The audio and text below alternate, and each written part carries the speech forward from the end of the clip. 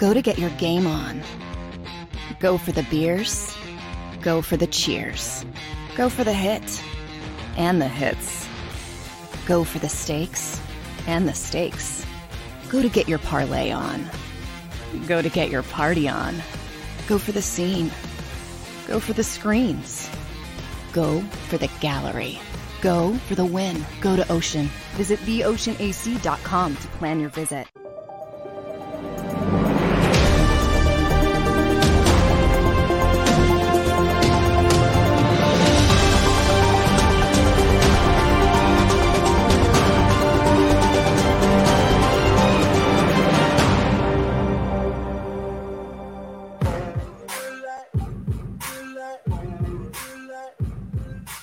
Back at it again. It's the Football Playbook with your boy RIC here on this Thursday, September 15th, part 13 edition. 13 shows now on this JAKIB Sports channel here. Beautiful day with you today here at the Jersey Shore, checking in, broadcasting around the universe. Oh, by the way, 226 days until the NFL draft. That's what we do over at the NFLDraftBible.com. Check us out. Our 21st year of coverage, now partnered with Sports Illustrated, of course, doing big things with the NFLPA Collegiate Bowl, Hub Football, scouting the nation, looking for talent. And we'll do a little bit of that today with my good friend Dan Vandernat, of course, the executive director at the NFLPA Collegiate Bowl. Zach McPherson, by the way, your NFL Special Teams Player of the Week in the NFC. He was NFLPA Collegiate Bowl alumni. And we got a couple guys we want to highlight for you there today. Of course, Dane, 10 years with the then Oakland Raiders, director of pro personnel. And I'm going to ask him about this whole Howie Roseman sitting in on the game plan. You know, Howie Roseman, should we just call Howie Mr. Al Davis, the modern day Al Davis? Hey, he does it all. This Howie Roseman, he game plans, he schemes, he's doing chalk talk over there. He's teaching these coaches a thing or two, huh? We'll get into that because he played for, he cut his teeth in the business under Mr. Al Davis, God rest his soul. Of course, with Reggie McKenzie there, who actually was a member of the Hogs and, played a long time in the league. I'm going to ask him, was Reggie ever in on the game plan? Because at least he played the game. Al Davis was a coach in the AFL before the Raiders joined the NFL. At least I can pay attention to those. What, Howie Roseman, did you even play football, Howie? I mean, let's back up off these a little bit there. So we'll get into that with Dane Vandernat. Of course, Neil Stratton from InsideTheLeague.com, always with his finger on the pulse when it comes to the agent and scouting community. And we're going to have a conversation about Jalen Hurts and his agent representation and what is Nicole Lynn's track record or experience with long-term contract negotiations. We'll get into that with Neil Stratton a little bit later on in the show. We got some Eagles transactions, news and notes, some things I want to get to. But first, I want to start off today to let everybody know. Good morning, all my chat room people. Jeremiah, you're always up early with us, man. SMD, Daz, all you guys. Appreciate all the love in the chat room, and you're watching from the clouds, my man. Hey, God bless. 226 days till we get Will Anderson. Well, you're going to need a lot of draft equity for that one, trade up. But, I know a lot of you are constantly monitoring or get excited about the NFL draft prospects when we talk about quarterbacks. I got news for you. I don't think the Philadelphia Eagles are going to be in the market for a future franchise quarterback. And here's why. I'm here to tell you on this Thursday, September 15th, 2022, that enjoy the ride. I took the magic carpet out today. Enjoy the ride because you are witnessing the maturation of Jalen Hurts. The one Jalen Hurts. I saw a lot to like.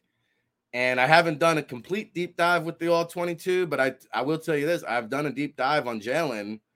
And shout out to our good friend Brian Baldinger, who on the NFL YouTube channel did a great breakdown on Hurts. JT O'Sullivan great all 22 breakdown. We went back and watched that with him. I watched the Fran Duffy all 22 and just really honed in on Jalen Hurts. And here's what I saw.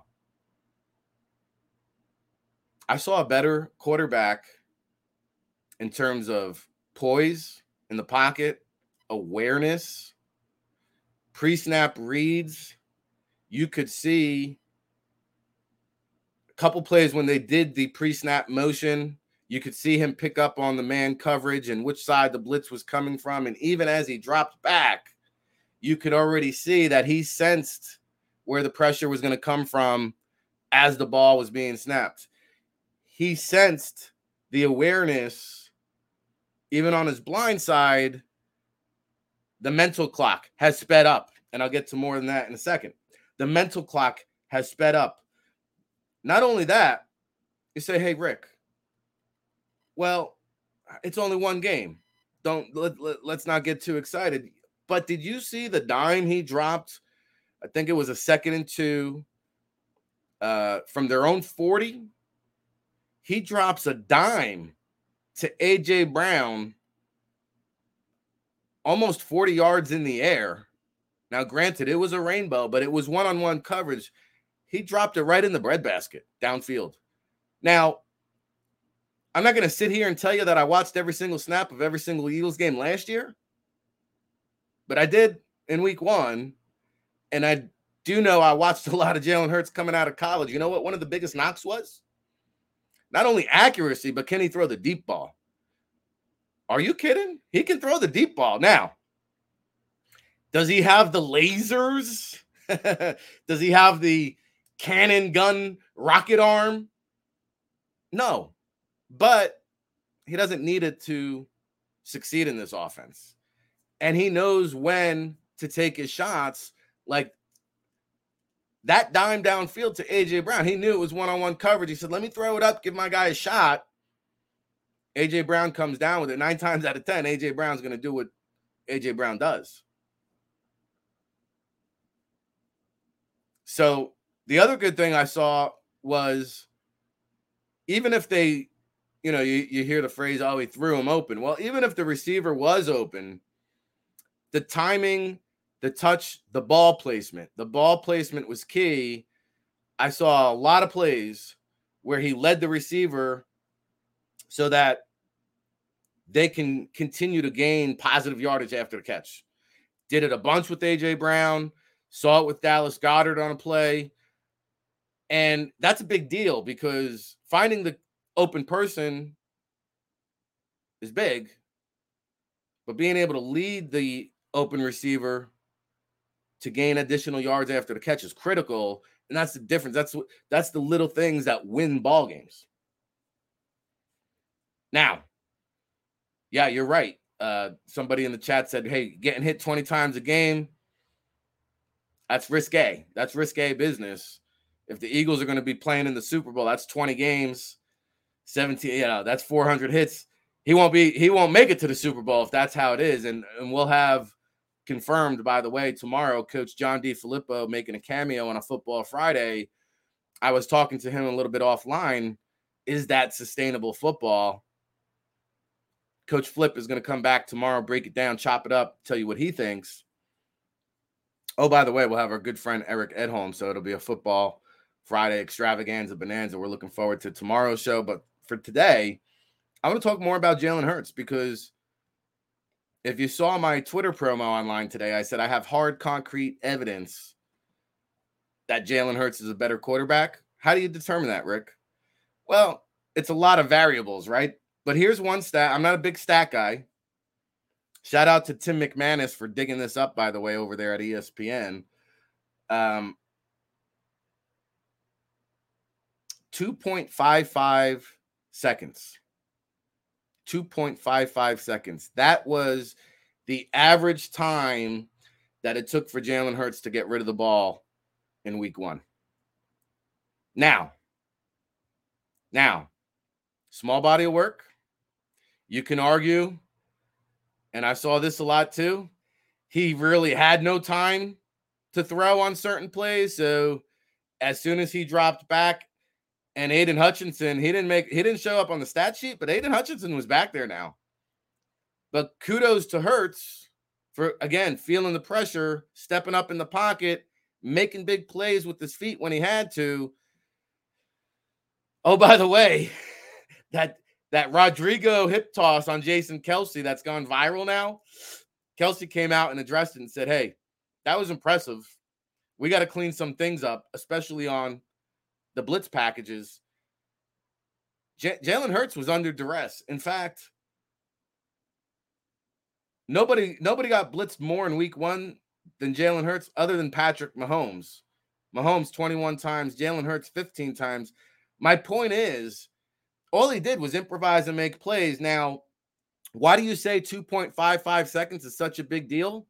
It's a big deal because last year, Jalen Hurts took 3.12 seconds to get rid of the ball. Dead last in the NFL among starting quarterbacks. So even if you say, well, hey, Rick, he was under duress, he didn't have much time, I don't care. That's almost a 0.6 second differential. You know how much time in the NFL, especially in the pocket, a half a second is? It's the difference between death and survival. A whole half a second in the pocket difference or getting rid of the ball, that's the difference between life and death in the NFL. So say what you want. It's a small sample size, but when you start stacking the chips and putting it all together, it's called progress. That's what we want to see. Progression. It's right there in front of your eyes. If you don't want to choose to see it or believe it, that's on you. It's right there in front of your face. We are witnessing the maturation of Jalen Hurts right in front of your face. It's going down. Now, some other things that I liked. Again, I want to emphasize from 3.12 down to 2.55.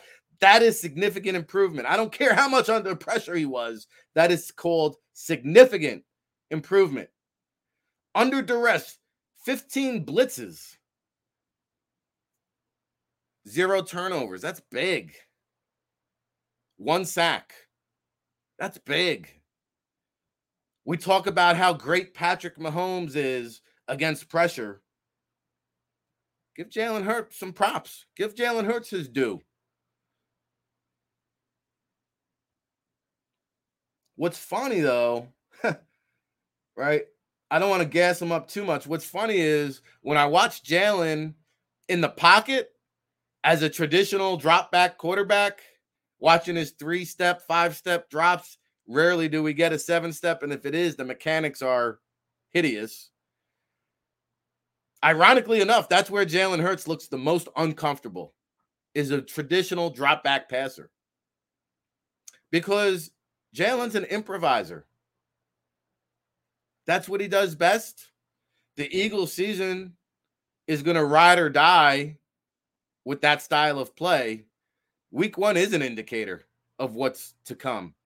And you expect them to clean up the pass coverage. But it's going to be an indicator. Now, again, 17 rushes, 20 hits, taking helmet-to-helmet hits from Tracy Walker. It's only a matter of time before that catches up with you. Go ask our good friend Carson Wentz, right? So, some things to clean up. The mechanics, I mean, you know, I'll be curious to pick Coach Flip's brain on this tomorrow. Like the 3-step, 5-step drops are so small. Usually you like to see more spacing in his dropbacks, but he's so used to scrambling and improvising and moving around. It's almost like he's uncomfortable being a traditional drop back passer. So I don't want to make him that because he feels good moving around, creating plays, extending plays. And now as you're witnessing, getting rid of the ball much faster, which is going to really, really, you know, work wonders, I think. And we talk about he got off to the worst start of his game, of his career in this game, 0 for 5. I think he had another 4 or 5 passes that he threw out of bounds where he avoided the sack. So take away the rough start, kick the rust off the tires, take away those 4 or 5 bad throws. Suddenly that 18 for 32 is more like 18 for 24. Jalen Hurts played a heck of a ball game, guys. If anybody tells you otherwise, I don't know. I don't know what they're watching. Jalen Hurts is good, man. And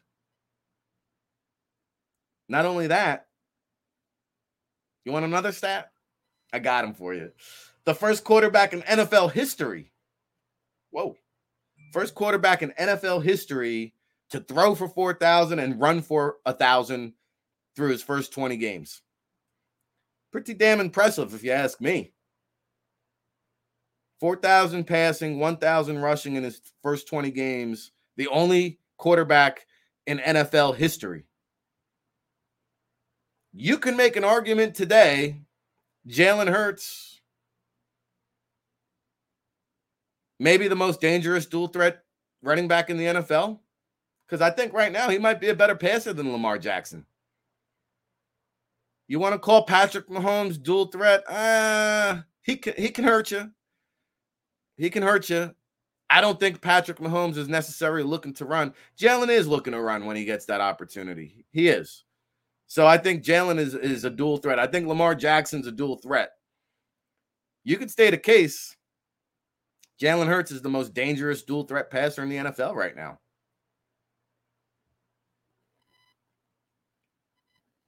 So, show me the money, Jalen. We'll talk more about that later on the show with Neil Stratton and what can be anticipated, since Howie has a track record now of, signing a guy to a long-term deal earlier rather than later and getting a little bit of a discount. Go see Jordan Mailata. However, quarterback, a different nature of the beast. Different nature of the beast, because if you guarantee money on the quarterback, somebody else has got to go. Probably various others are going to have to go. So, not only that, do you really think 3 years into the Nick Sirianni regime that they're really going to blow it up on a rookie quarterback? Do you really believe that? That year one, they go to the playoffs. If they don't go to the playoffs this year with Dak Prescott being out for half the season, then what are we really talking about? They're going to go to the playoffs this year. Do you think, especially if they make a deep run, they're just going to blow it all up because they don't want to pay Jalen and go draft a rookie quarterback? I don't think so. I just don't think so. And for all the kudos and praise that we give Bryce Young and CJ Stroud and Will Levis, Anthony Richardson, if I got to go win a game tomorrow, Jalen Hurts is battle tested. I know what I'm getting. We talked about yesterday. There's a price to be paid for competent quarterback play. And so I went and said, hey, what are the other alternatives? I don't think the Eagles draft a rookie quarterback. I don't. So what are the other alternatives? Gardner Minshew on a 1-year deal? Unlikely he'll be back. So who are some of those quarterbacks hitting the free agency market? You want to roll the dice on Baker Mayfield? He'll be available. How about his compadre there in Carolina? You want Sam Darnold? You want the Carolina's scraps, leftovers? You want to choose Baker Mayfield, Sam Darnold? I got news for you. Carolina Panthers will be looking for a new quarterback next year. You want their leftover trash? Jimmy Garoppolo? Restructured 1-year deal. He'll be available. I got news for you. Probably got to pay Jimmy G just as much as Jalen Hurts. You really want to do that? Who's the next best available after that? Daniel Jones? You want to get on the Daniel Jones experiment? You want to bring Teddy Bridgewater in here? How about Jacoby Brissett? Because those are the cream of the crop free agents, if that's what you're looking to do. If you're trying to upgrade the quarterback, I don't know if you're going to find it in free agency. Those are the best available quarterbacks come March. in terms of veterans. You want to go to war with one of those guys? Baker Mayfield will never cut it in this city. Never. Philadelphia will gobble up Baker Mayfield, chew him up, and spit him out within one season. He'll be out of here. He'll be one and done if they brought in Baker Mayfield. He ain't cutting it here. No way. This guy's full of excuses. Jalen Hurts, cool as a cucumber. That's my quarterback. Jalen, you watching, bro? That's my quarterback. I'm just saying. Stop denying what we're all witnessing. The maturation of Jalen Hurts.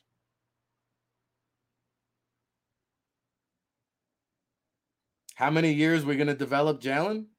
This is his second year as a starter. And we're already seeing progress in week 1. The blonde boy. Come on, son. Do you want a Daniel Jones experiment? He's going on year 4. I put on New York Sports Talk Radio. The talking heads are saying, oh, well, we're still trying to figure out, like, this could be our franchise quarterback. Really? After 40 starts, did you see? How about this? Jalen Hurts won that game for the Philadelphia Eagles on Sunday. Did he not? Did he not? Yes, he did. I've watched every single start of Daniel Jones' career. Unfortunately, I never saw one game the New York Football Giants won because of Daniel Jones. 4 years in the making. This guy's never put his team on the back and won a game single-handedly. Never. Saquon Barkley won that game for them the other day. The kicker for Tennessee won that game for the Giants the other day. Jalen Hurts won the game for his team on Sunday. That's what quarterbacks do. That's what good quarterbacks do. You got a good one in Jalen Hurts. Okay, so I wanted to get that off my chest here today. We got Dane Vandernack coming up in just a little while. We'll get into, some of the Howie Roseman shenanigans. Oh, by the way, Coyote Owiska Coyote. I always butcher his name, even coming out of Buffalo. Eagles lose him to the Detroit Lions off of the practice squad. Listen. He's got, inside outside versatility. We saw the Lions were down to like their third string guard. Both Big V, Tommy Kramer injured. Logan Stenberg was in there. So they signed Coyote off the practice squad. He only appeared in 43 snaps during week 17 last season. So he never really got on the field for Philly. And it's hard to blame Coyote because when you sign somebody off of another team's practice squad onto your 53-man roster, you've got to keep him active for at least 4 weeks or pay him for being on the active roster for 4 weeks. So Coyote gets a big raise. Instead of making $11,500 on the practice squad in Philadelphia, he'll be guaranteed at least $39,000 a week on the active roster for the Lions. So in 4 weeks, he'll make $160,000. Hey, not bad. I do the same thing.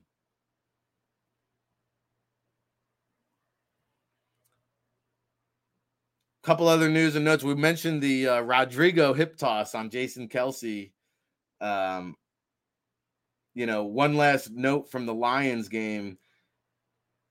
That was the first time, believe it or not, since 2017 that they actually had to sell standing room only tickets for a non-Thanksgiving game. So they're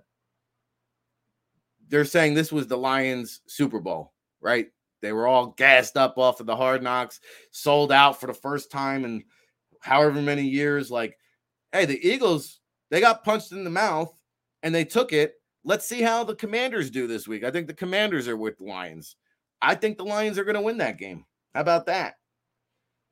And then, listen, one other point I wanted to make, and we'll talk more with Dan Vandernatt coming up after the break about Zach McPherson, his special team savvy. How about Brenton Covey? How about Brenton Covey with the big play? Really, really went overlooked, and shout out to Dave Zangaro for posting the clip. Little details of the game that sometimes you miss in passing. On a fair catch, Zach Pascal basically bumped right into Covey as he was fielding the punt, and Covey handled it like a pro. And special teams coach Michael Clay called him, he said it's like having a veteran back there with rare composure. So Britton Covey, I think, is going to be earning that 53-man roster spot. Both he and Noah Togiai got elevated from the practice squad last week. Neither one is currently on the 53-man roster, but I have a feeling Covey is going to be the guy. And granted, he had one punt return for 11 yards, another one for 2. But to me, special teams is such an important element of the game. That fair catch could have been the difference between a win or a loss. So shout out to Britton Covey. I don't think he got enough love for his play. All right.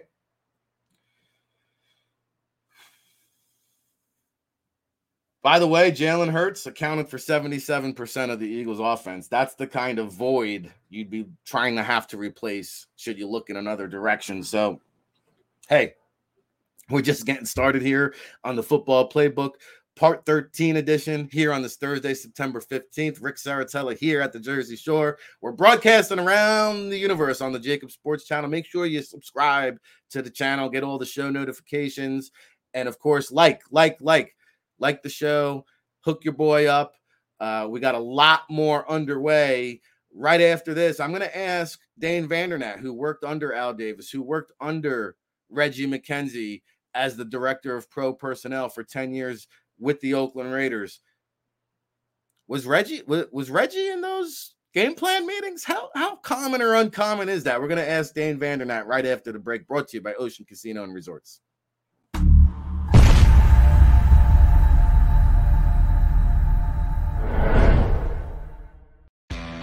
Go to get your game on. Go for the beers. Go for the cheers. Go for the hit and the hits.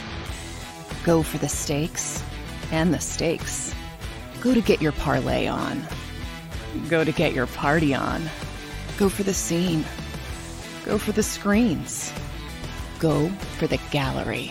Go for the win. Go to Ocean. Visit theoceanac.com to plan your visit. Philadelphia fans, we're cut from a different cloth.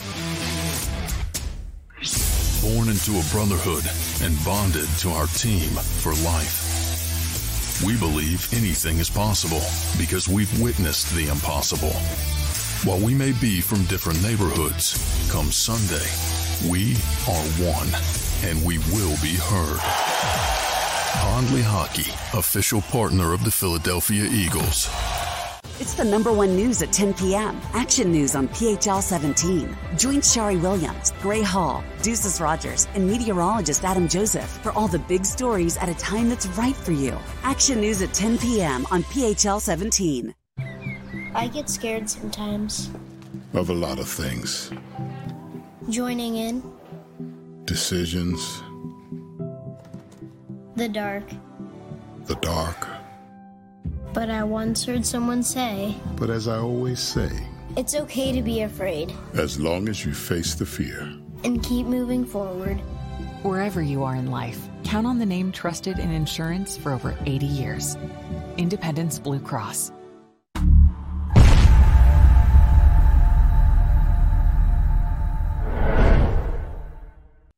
Welcome to Pondley Hockey. We've helped over 100,000 injured and disabled workers obtain benefits, as well as some of the biggest settlements in the state. If you've been injured at work, give Pondley Hockey a call. Go passionately. Go fearlessly. Go confidently. Go Birds! Go confidently towards your goals with First Trust, Philly's hometown bank for nearly 90 years, and the official bank of the Philadelphia Eagles. We're focused on getting you over the goal line. So go with conviction, go with trust, Go Birds! And go forward with us by your side.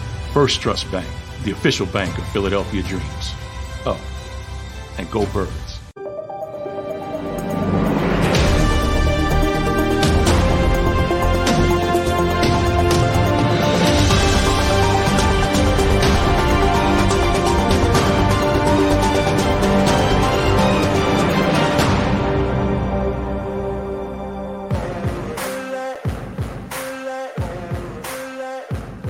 Moving and grooving here on the Football Playbook, Part 13 edition on this Thursday, September 15th, presented by Ocean Casino and Resorts down in Atlantic City. Make sure you get down there for the gallery on the Monday night football affair for the Vikings and Eagles. Pre and post game, it's going down. And it's going down right here every Thursday. We've got the NFLPA Collegiate Bowl Director of College Scouting, Dane Vandernat, joining us here on the Football Playbook, checking in from the Midwest, Kansas City. Good morning, Dane. How are you today, brother? Doing great, my man. How we doing, Rick? I'm doing phenomenal. Anytime I'm talking to Dane Vandernat, it's a tutorial Thursday. We're going to educate and regulate. Of course, Dane spending 10 years as Director of Pro Personnel for the then Oakland Raiders, now Executive Director for the NFLPA Collegiate Bowl. We'll get into some of your scouting trails in just a minute. But our friend John McMullen yesterday here on the JAKIB Sports Network breaking the news that defensive coordinator Jonathan Gannon, he got himself into a little bit of hot water, maybe some loose lips sometimes sink ships, and he was referring to the defensive game plan, the process that they go through each week.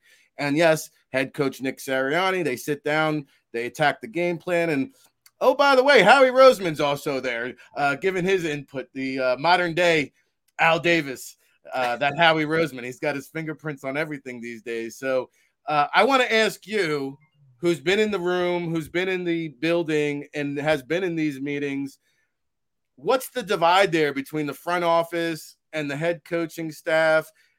I alluded to Reggie McKenzie, the GM you worked under. He actually played the game. So I could see him maybe giving some input and feedback, but Howie Roseman, come on. Like, how uncommon or common is this, Dane? It's pretty uncommon, Rick. To be quite honest, it's a very testy situation because, you know, there are fine lines of what the GM's responsible for and what the coaching staff is responsible for. And, you know, oftentimes those are clearly defined and you stay out of the other one's lane and you allow that person who's an expert in that field to do just that, right? To do their job. So it is not very commonly done. Reggie was never in those types of meetings. If there was ever a question, whether it was Dennis Allen or Jack Del Rio or John Gruden for that final year, he was an open door and was happy to provide whatever insight he could. But as far as game planning and preparation for opponents, we on the pro staff, we would give our report on Mondays of the players, give some background on who the opponents were going to be, talk about some of the strengths, weaknesses that we saw, any type of substitution habits and or, patterns that we clued in on. But then it was all hands off from the personnel side, and it's up to the coaching staff to come up with a game plan and to put those players in position to succeed. For Howie, we know that he runs the ship there in Philadelphia. He survived the Chip Kelly era, if you will, and, got to rebound and win the Super Bowl with Doug Peterson, made the decision to hire Ric Serritella. So, whereas most of the time the GM and head coach are peers in Philadelphia's situation, Howie Roseman's clearly on top and has the opportunity to be the grand poobah and oversee things if he wants to. And I would liken it, Rick, I would assume that he's there with an analytical approach to it. Are there opportunities for him to provide insights that he and his staff on the analytics side may be able to offer? Typically personnel decisions are not factored in there, if you will, in these type of game plan meetings. No, it's an interesting dynamic. And you mentioned the Chip Kelly tenure, maybe Howie feeling a little bit insecure because of how he got handled during that Chip Kelly regime. And now that he does have full autonomy, he wants to make sure that, his fingerprints are going to be on this blueprint, on this game plan, on the personnel, on the scheme. However, I think you're riding a slippery slope because eventually that trickles down to the locker room and the players start questioning, okay, well, who's really calling the shots here, right? And so, we're going to continue to monitor this situation. We'll see how it unfolds throughout the rest of the year, but just wanted to get your perspective on that as someone who worked under a general manager who played the game. I wanted to know how common or uncommon is this? And so, It's not very common, as you heard Dane Vandernat say here on the Football Playbook, breaking it down, chopping it up every Thursday here. All right, Zach McPherson, somebody we had at the NFLPA Collegiate Bowl out of Texas Tech, played his ass off out there, and he's made a name for himself with the Philadelphia Eagles. Coming out week 1, NFC Special Teams Player of the Week. I just talked about it before the commercial break. Even though the NFL has kind of devalued the return game in the modern day era, I still believe special teams is 1/3 of the game, because these plays are the different, like that one special teams play could be the difference between a win and a loss. No question. And I always thought that the good teams really prioritize and they understand how to utilize their personnel for special teams. For instance, Rick, as you and I, discussed when we're going through, our preparations for the Collegiate Bowl, that, okay, your starters on offense and defense, they may not, participate in special teams. Now, Bill Belichick has had his starters play on special teams before, and that's kind of a staple of the Patriots regime, who I would say, prioritize special teams more than probably any other NFL club. But aside from the starters, if you want to suit up on that 46-man game day roster, you need to have a role on special teams, right? Because we know that, okay, first, second, string wide receivers, they're on the field just about every snap of the game. But that third, fourth, fifth wide receiver, if you want to be active, you better be out there on punt return, kickoff, kick return, etc. Whether you're the returner or not. Obviously, backup linebackers, backup tight ends, backup running backs, backup defensive backs, all mainstays, and really your core group of special teams players are going to come from those position groups. So, the good teams, in my opinion, they build their roster taking into account, okay, who are going to be guys that, not just because you're the fifth linebacker, are we going to assume that you're a halfway decent special teams player? No, we're going to go into it ingraining in our players. If you want to make the team, you need to be a mainstay. You need to develop your skills here, not just your specific offensive or defensive position group, but also your special teams groups that you're going to be in. So, for Zach, obviously super proud of him, man. Love seeing our guys go out there and do great things. He's one of 6 NFLPA Bowl alumni, Rick, that we have on the Eagles. So, really fired up for him and for our guys to have these opportunities. And you love when you see, hey, look, these late rounders, these undrafted free agents, the guys that, have to really go out there and earn every opportunity they get. You love to see them go out there and take advantage of the opportunity, just like Zach has, man, being named Special Teams Player of the Week. That's awesome for him. Yeah, Howie Roseman, obviously a fan of the NFLPA Collegiate Bowl. I know they had quite a few players from our All-Star event on the roster, and I see some good questions coming in from the chat room that we'll get to in just a second. But I know Josh Sills is one of my personal favorites, and we talked about his versatility in the past. Let's highlight some of those NFLPA Bowl players on the Eagles squad. Who we got? Yeah, your man Sean Bradley there, Rick, from Temple Tough, right? Sean Bradley's been out there on the 53. He's one special of teams. Special teams. I was just going to say, taking the words out of my mouth, but he is one of those core special teams guys, as you know, Rick. Very fast, physical. He's going to run down there, and he's going to go run through a wall if he needs to. So fired up for Sean to continue to have opportunities. You mentioned Josh Sills, who was out at our game, this most recent game we had. Versatile player. I think he's played 5 positions between West Virginia and Oklahoma State. Tough, smart, physical offensive lineman, providing great backup. And that's the thing, too. We talk about special teams, but when you're an offensive lineman, Rick, and we talk about this all the time, you want to be on that 46 game day, you have to play multiple positions for an offensive lineman.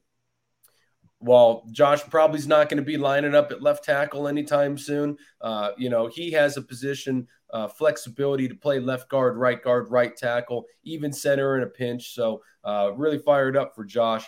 Jack Stahl, who we had 2 years ago, tight end from Nebraska, big meathead kind of guy, and I say that in the most complimentary way ever. But he's just a blue collar, lunch pail type tight end that's going to go out there. He'll go and give you his all on special teams. He can come in, he can block, he can catch in the short intermediate pass game.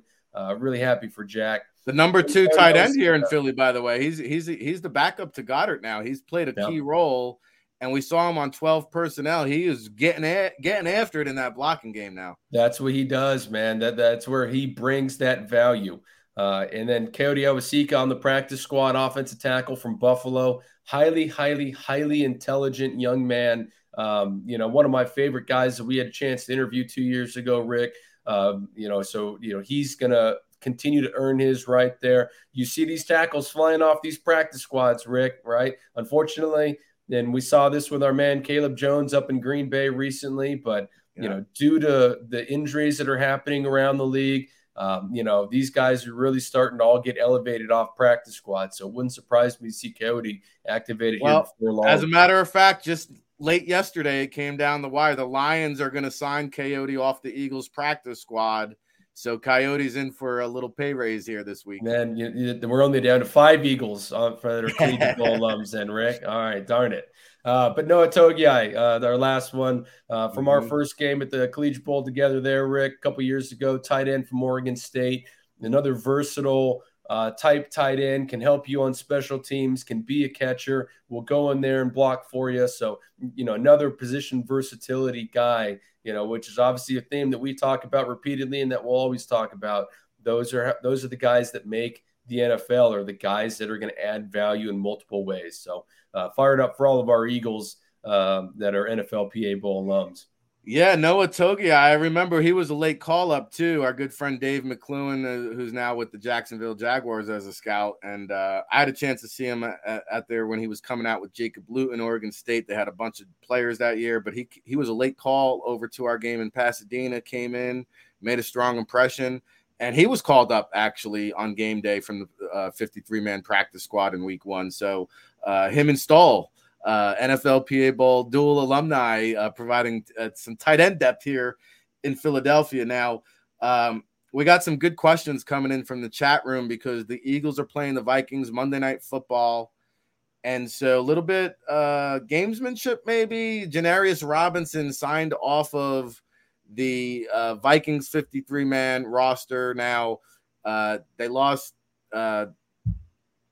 the defensive end, and they go and look for a guy on a squad that plays a similar defense. Ed Donatel, Jonathan Gannon, both playing that Vic Fangio defense. Now, I got to ask you, and I'll combine there's a rumor out there Jalen Reagor brought the Eagles playbook with him out to Minnesota. I don't know how true that is, but when you sign a guy off of an opponent's practice squad the week of a game, just days before, I don't think they're signing Janarius Robinson to play here, Dane, are they? Is this a little bit of gamesmanship or a little bit of player development or a little bit of both? I mean, take us through this thought process. What are the Eagles really doing here? My guess is both, Rick, to answer your question. And I say that only because, we talked about Janarius a couple years ago when he was coming out of Florida State, right?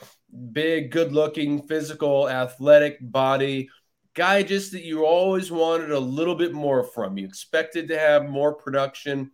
You wanted to see that motor kind of running constant, if you will. So, unfortunately, he was injured last year for Minnesota, so never got on the field as a pro. And then the new regime, new head coach, new general manager up in Minneapolis, they let him go at the 53, obviously, and sign him back to the practice squad. So, a guy that still has upside, right? A guy with a high ceiling, but you just need to get more out of. And we'll see if Jonathan Gannon and this coaching staff can help, Janarius become the player that he can be, we'll just say.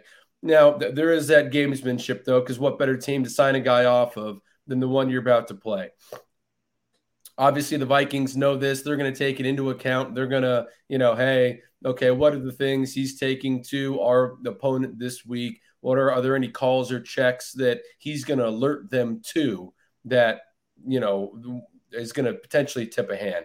There is that gamesmanship. However, it's typically overblown because what he'll take to the Eagles is not going to be a ton that they'll be able to incorporate in a short amount of time and with a whole lot of certainty, right? Because knowing that the Vikings are now going to change some things just specifically for this Eagles matchup, right? it's tough to go in there and feel super confident. Hey, we've got all the tips and we know all the trades that they're going to try this week. No, that won't be the case. So, there is a little bit of gamesmanship. They'll ask him for a couple things here and there, but for the most part, I think they're signing more of a player with that high upside, if you will, and see if you can strike gold stealing another practice squad player. No, interesting points here. Dane Vandernat, Executive Director, NFLPA Bowl. But you mentioned that Vikings, they might have to switch up some things now because of this transaction. So everybody's looking for an edge. Everybody's looking to disrupt the opponent. And the Vikings now have to take that into consideration and factor that in. One last question I wanted to ask you, because to me, I look at the Eagles as a team built to win now. And so my immediate thought process was like, hey, maybe kick the tires on a JPP. Everson Griffin's out there. He took last year off due to some mental health issues. Lane Johnson is a guy who kind of went through a similar thing.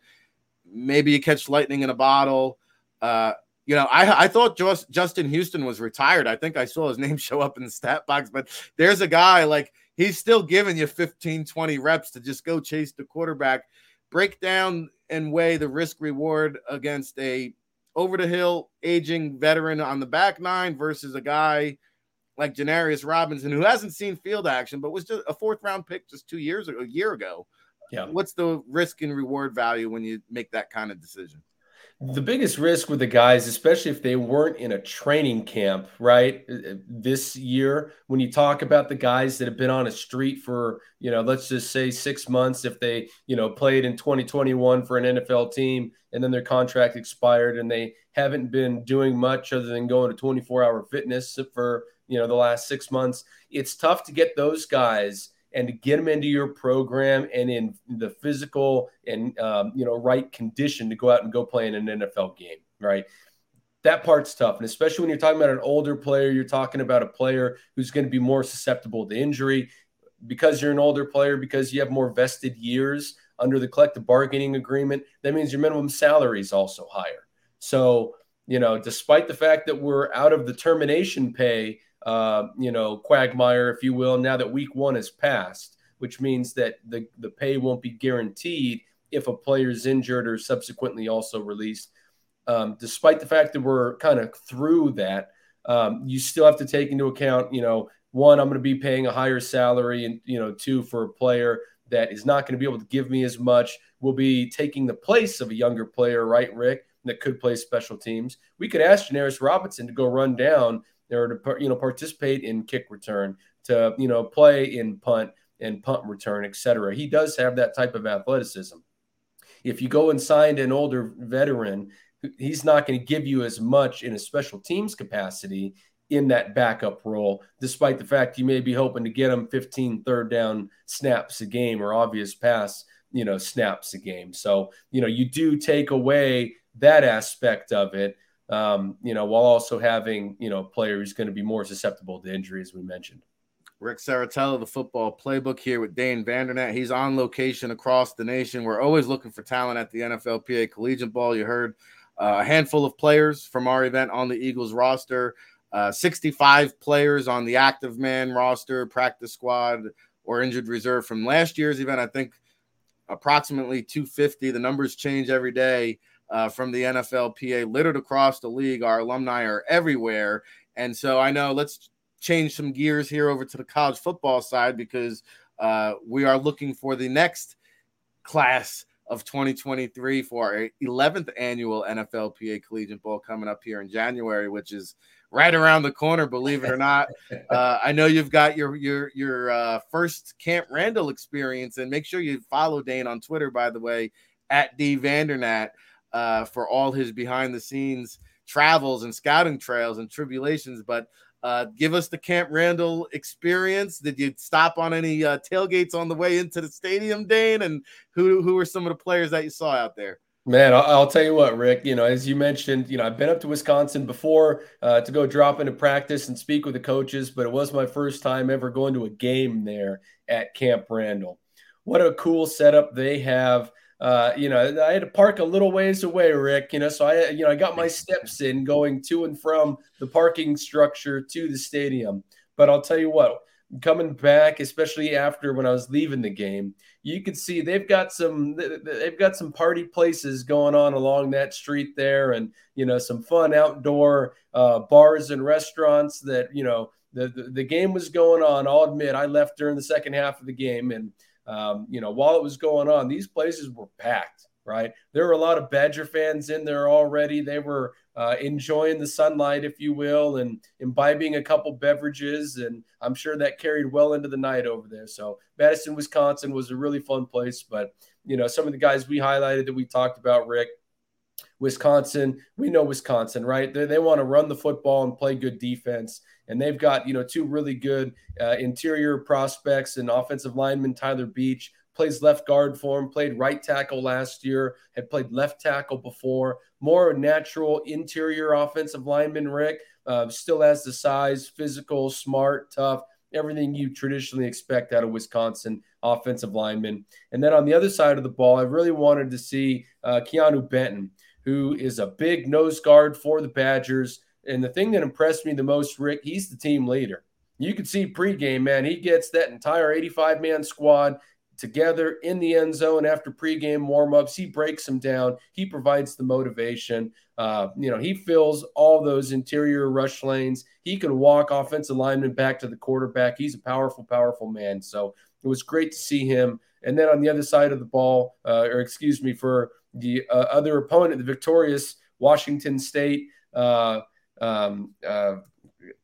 Cougars there. Pardon me, I'm having a brain meltdown over here, Rick. But for the Cougars, man, linebacker, recent transfer from Nevada, looked really good running on out there. Made every single tackle, Rick. One of those guys we sit there and say, shoot, this guy play after play is coming down. That was number one, Henley, the linebacker for Washington State, man. Highly instinctive, great size, length. Was in on every single run play.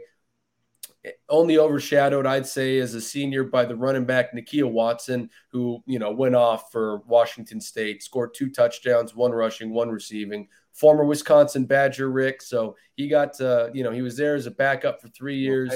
Transferred over to Washington State, go get some play time. Got to go back and be part of the triumphant visiting team, leaving Camp Randall there with a big dub. Yeah, I know Washington State has kind of had a coaching carousel going on over the last few years. So they get off to a good start against Wisconsin, who, you talk about Wisconsin offensive linemen, they always come polished, whether they're limited athletically or not. That's a whole nother story, but you're going to get that, I call it cornfield toughness, right? I mean, these guys are just tough, hard-nosed players. They're well coached, fundamentally sound. There's just certain programs. Wisconsin, I would put Boston College in there, Pittsburgh. Like, you just know, Michigan State, you just know you're getting a well-coached offensive lineman. And you mentioned Keanu, who I think has the chance to be a potential top 100 overall prospect. So definitely some names to keep an eye on there. All right, where are the scouting trails taking the one Dane Vandernet this weekend? Well, I'm actually heading back out to Manhattan, Kansas. Going to go see the Wildcats of K-State. They host the Green Wave of Tulane this weekend in a game that you might not think is overly sexy to a certain degree. But I'll tell you what, Rick, Tulane's got some players over there. I really wanted to go see this matchup, if you will. Excuse me. Kansas State, as we've talked about before, man, they've got a couple really good-looking corners, some big, tall guys over there for them. They've obviously have Deuce Vaughn, who's a redshirt junior, but underclassman. He's really fun and impressive to watch. But, Malik Knowles, the wide receiver, he continues to make plays. You had Phillip Brooks, the little slot returner. He made a big punt return for a touchdown for K-State. But Tulane, Rick, they're sneaky down there. Non-conference opponent going on up. They got some dudes that are going to be playing in the NFL, from Cameron Carroll, little running back, or really a power running back that they have. Deuce Watts, big wide receiver. We talked about him last year, Rick. He returned back for his super senior season. Dorian Williams, good-looking linebacker that they have, a dude that can run and hit. And then they've got some dudes in the secondary, guys like Larry Brooks, a strong safety. He's going to be that standard bearer on special teams in the NFL next year. Macon Clark, nice size corner there, long arms, thickly built, can play some nickel if you wanted to. So Tulane, don't sleep on them. K-State's looked dominant these first couple weeks over South Dakota and then against Mizzou, but they better not be, looking too far ahead, because Tulane's showing up with a pretty good looking squad and also well coached there by Coach Fritz. Yeah, Coach Fritz was over there at the HBCU Bowl, I believe, down in Tulane, who hosted the event. And listen, there's a lot of players that get overlooked in that hotbed of New Orleans, Louisiana area that, LSU doesn't scoop them all up. There's some talent that trickles down there, Tulane. And Kansas State, I mentioned earlier in the week, Scott Frost out in Nebraska, that Lance Lepoid there at Kansas State. He's a name that has come up often, and he's got a track record of building programs, going to Wisconsin Whitewater, and then he had Buffalo roaring high, and of course taking over for the Hall of Fame Coach Snyder there at Kansas State. So a great matchup that Dane Vandernat will be in attendance for. Make sure you follow him at D Vandernat for all the behind-the-scenes coverage there. Of course, NFL PA Bowl is on location across the nation. You can go to collegiate.nflpa.com, and up there right now you'll find Dane Vandernat's scouting evaluation, some players that he saw here that he talked about, some other players he didn't have time to mention, as well as our NFL PA Bowl alumni spotlight, which highlights different players throughout the years that have participated in the NFL PA Collegiate Bowl who are now making waves and doing big Willie things at the next level. It's what we do here each Thursday with Dane Vandernat. All right, Dane, real quickly here, I got to let you go. Any other games? I know you'll be traveling, but any other games that stand out to you here this weekend on the college football docket? I got a couple. I mean, Penn State at Auburn. I want to see, hey, Big Ten, a good ranked Big Ten team going down south and playing at Auburn. All right. For this one, it's purely just Big Ten versus SEC. Want to see this SEC defense of Auburn. They got some horses in the linebacking core. Derek Hall, Owen Popo, forgive me if I butcher these names, and Iko Leota against really, Sean Clifford and the wide receiver, Mitchell Tinsley for Penn State, that have been lighting it up a little bit. We're going to see which team's for real. Same with Miami at Texas A&M. How's Texas A&M going to respond coming off an embarrassing home loss, playing the Hurricanes? Last time we saw the Hurricanes play an SEC team, it didn't go too well for them. So, are the Hurricanes for real? Can they go and take on, Texas A&M down there in College Station and come out with a victory? I got to throw out Missouri State at Arkansas. Bobby Petrino, head coach at Missouri State, returning back to Fayetteville, Arkansas, right on down the road there. Actually, they've got an interesting matchup there between a corner and a receiver I want to watch. But, really, Rick, it's BYU at Oregon. Is BYU for real, right? A non-Power 5 team going to Eugene, Oregon.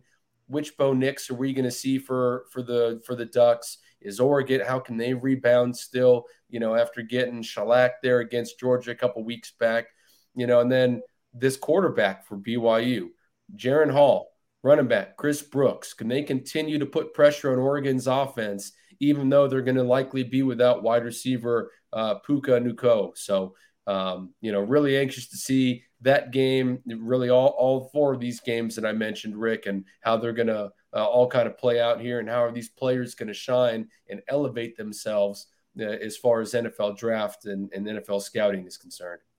Some good names to keep an eye on this weekend. Jalen Hall out of BYU, someone who has a lot of love in the scouting community. We really don't talk much about him as one of the premier quarterbacks, but if you want a dark horse candidate who could rise up draft boards, that Jalen Hall is certainly worth considering.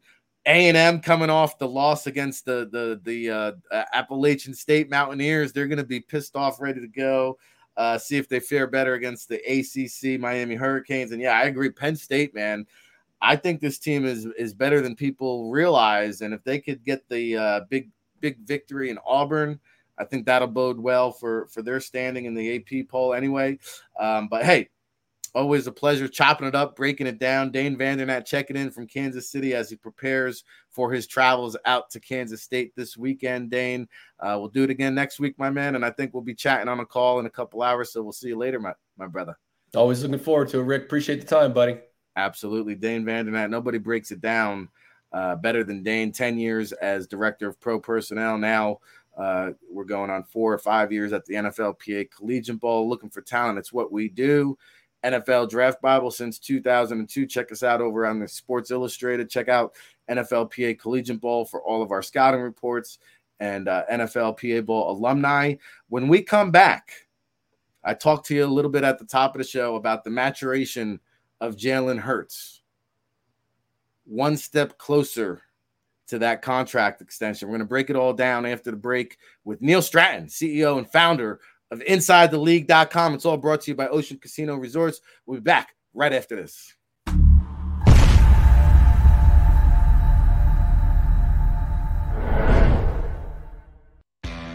Go to get your game on.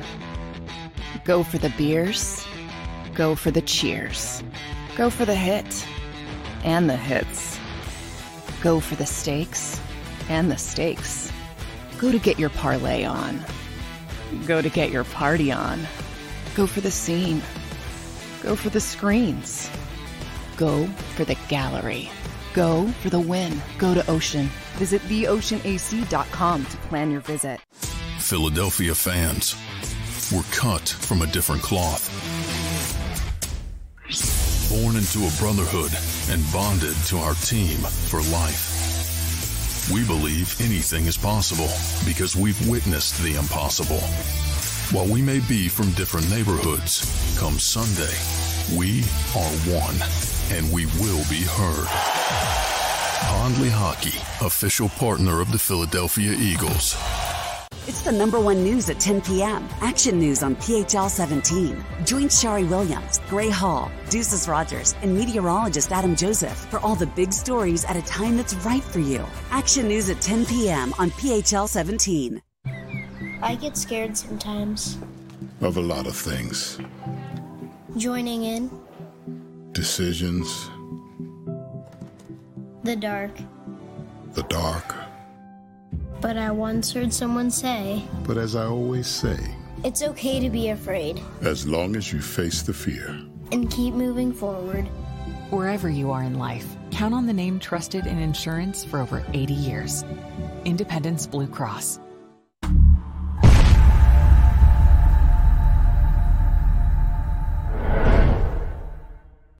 Welcome to Pondley Hockey. We've helped over 100,000 injured and disabled workers obtain benefits, as well as some of the biggest settlements in the state. If you've been injured at work, give Pondley Hockey a call. Go passionately. Go fearlessly. Go confidently. Go Birds! Go confidently towards your goals with First Trust, Philly's hometown bank for nearly 90 years, and the official bank of the Philadelphia Eagles. We're focused on getting you over the goal line. So go with conviction, go with trust, Go Birds! and go forward with us by your side. First Trust Bank, the official bank of Philadelphia dreams. Oh, and go Birds.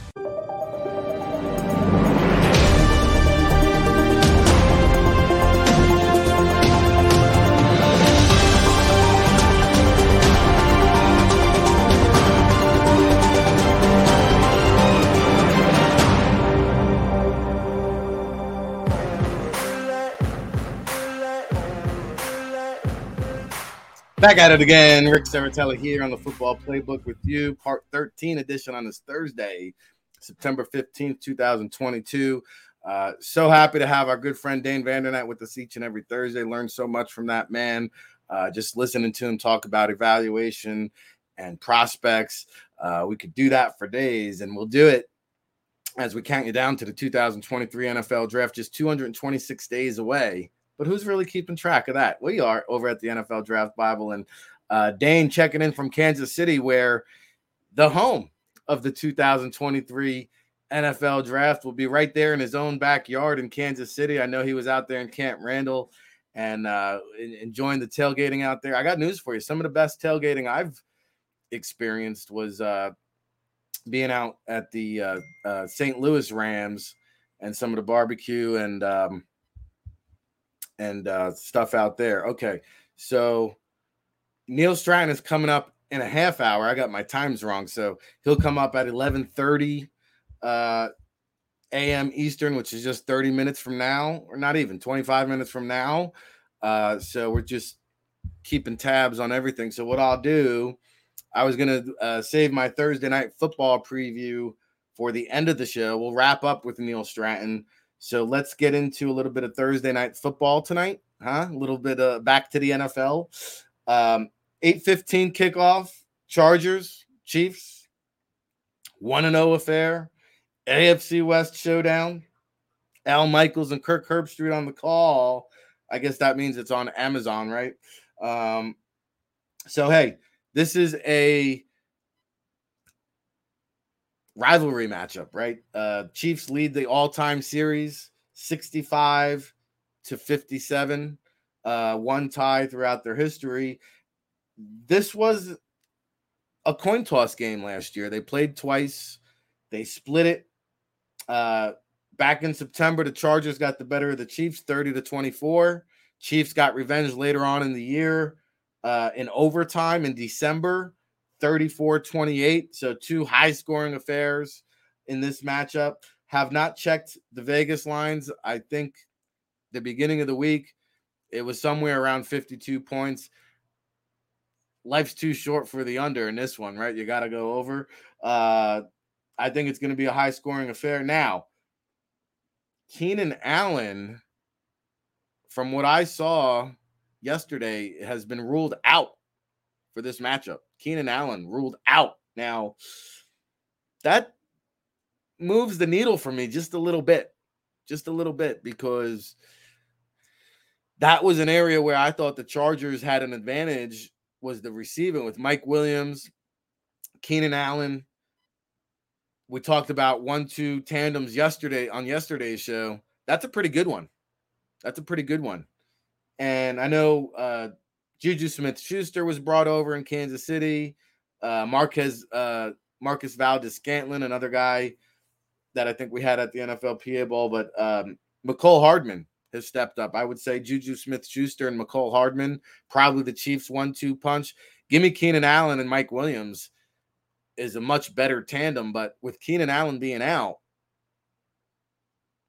I think the Chiefs have an edge in this one at home, coming off a high-scoring affair last week against the Arizona Cardinals.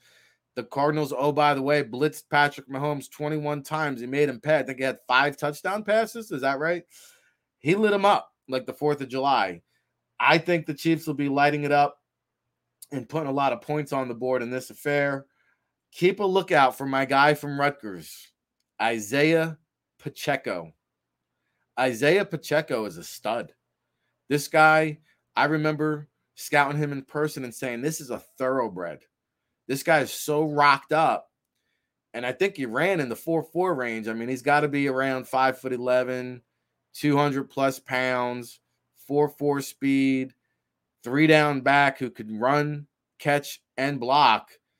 It's just a matter of time. If he's not starting tonight over Clyde Edwards-Helaire, it's just a matter of time, in my opinion. Isaiah Pacheco, this is going to be a big-time starting running back in the National Football League. Remember, you heard it here first on the Football Playbook.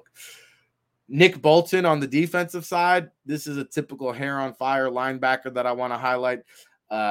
He had his 4th, I think, career double-digit tackle game, 10 tackles last week. Undersized linebacker coming out of Missouri. Maybe didn't go as high as he should have because of that. Big-time player, as is L'Jarius Sneed, somebody we had at NFLPA Bowl, and we said, why the heck is he here? Why isn't he in the Senior Bowl? Why isn't he playing at the East-West Shrine game? No, we had him at the NFLPA Bowl. He's got a long wingspan. He came in, has been starting since day one. So some players on the defensive side to keep an eye on there for the Chiefs that I think will make an impact in this game. Now, we mentioned Keenan Allen out. What does that mean? It probably means a lot more Austin Eckler in the mix. This guy, he's a do-it-all kind of back. Dane mentioned Deuce Vaughn at Kansas State. Austin Eckler, similar small, multi-dimensional running back for the Chargers. He'll probably get 25 plus touches if I were to guess. Of course, Justin Herbert, outside of Patrick Mahomes, maybe Herbert had the biggest week of in terms of starting quarterbacks around the league.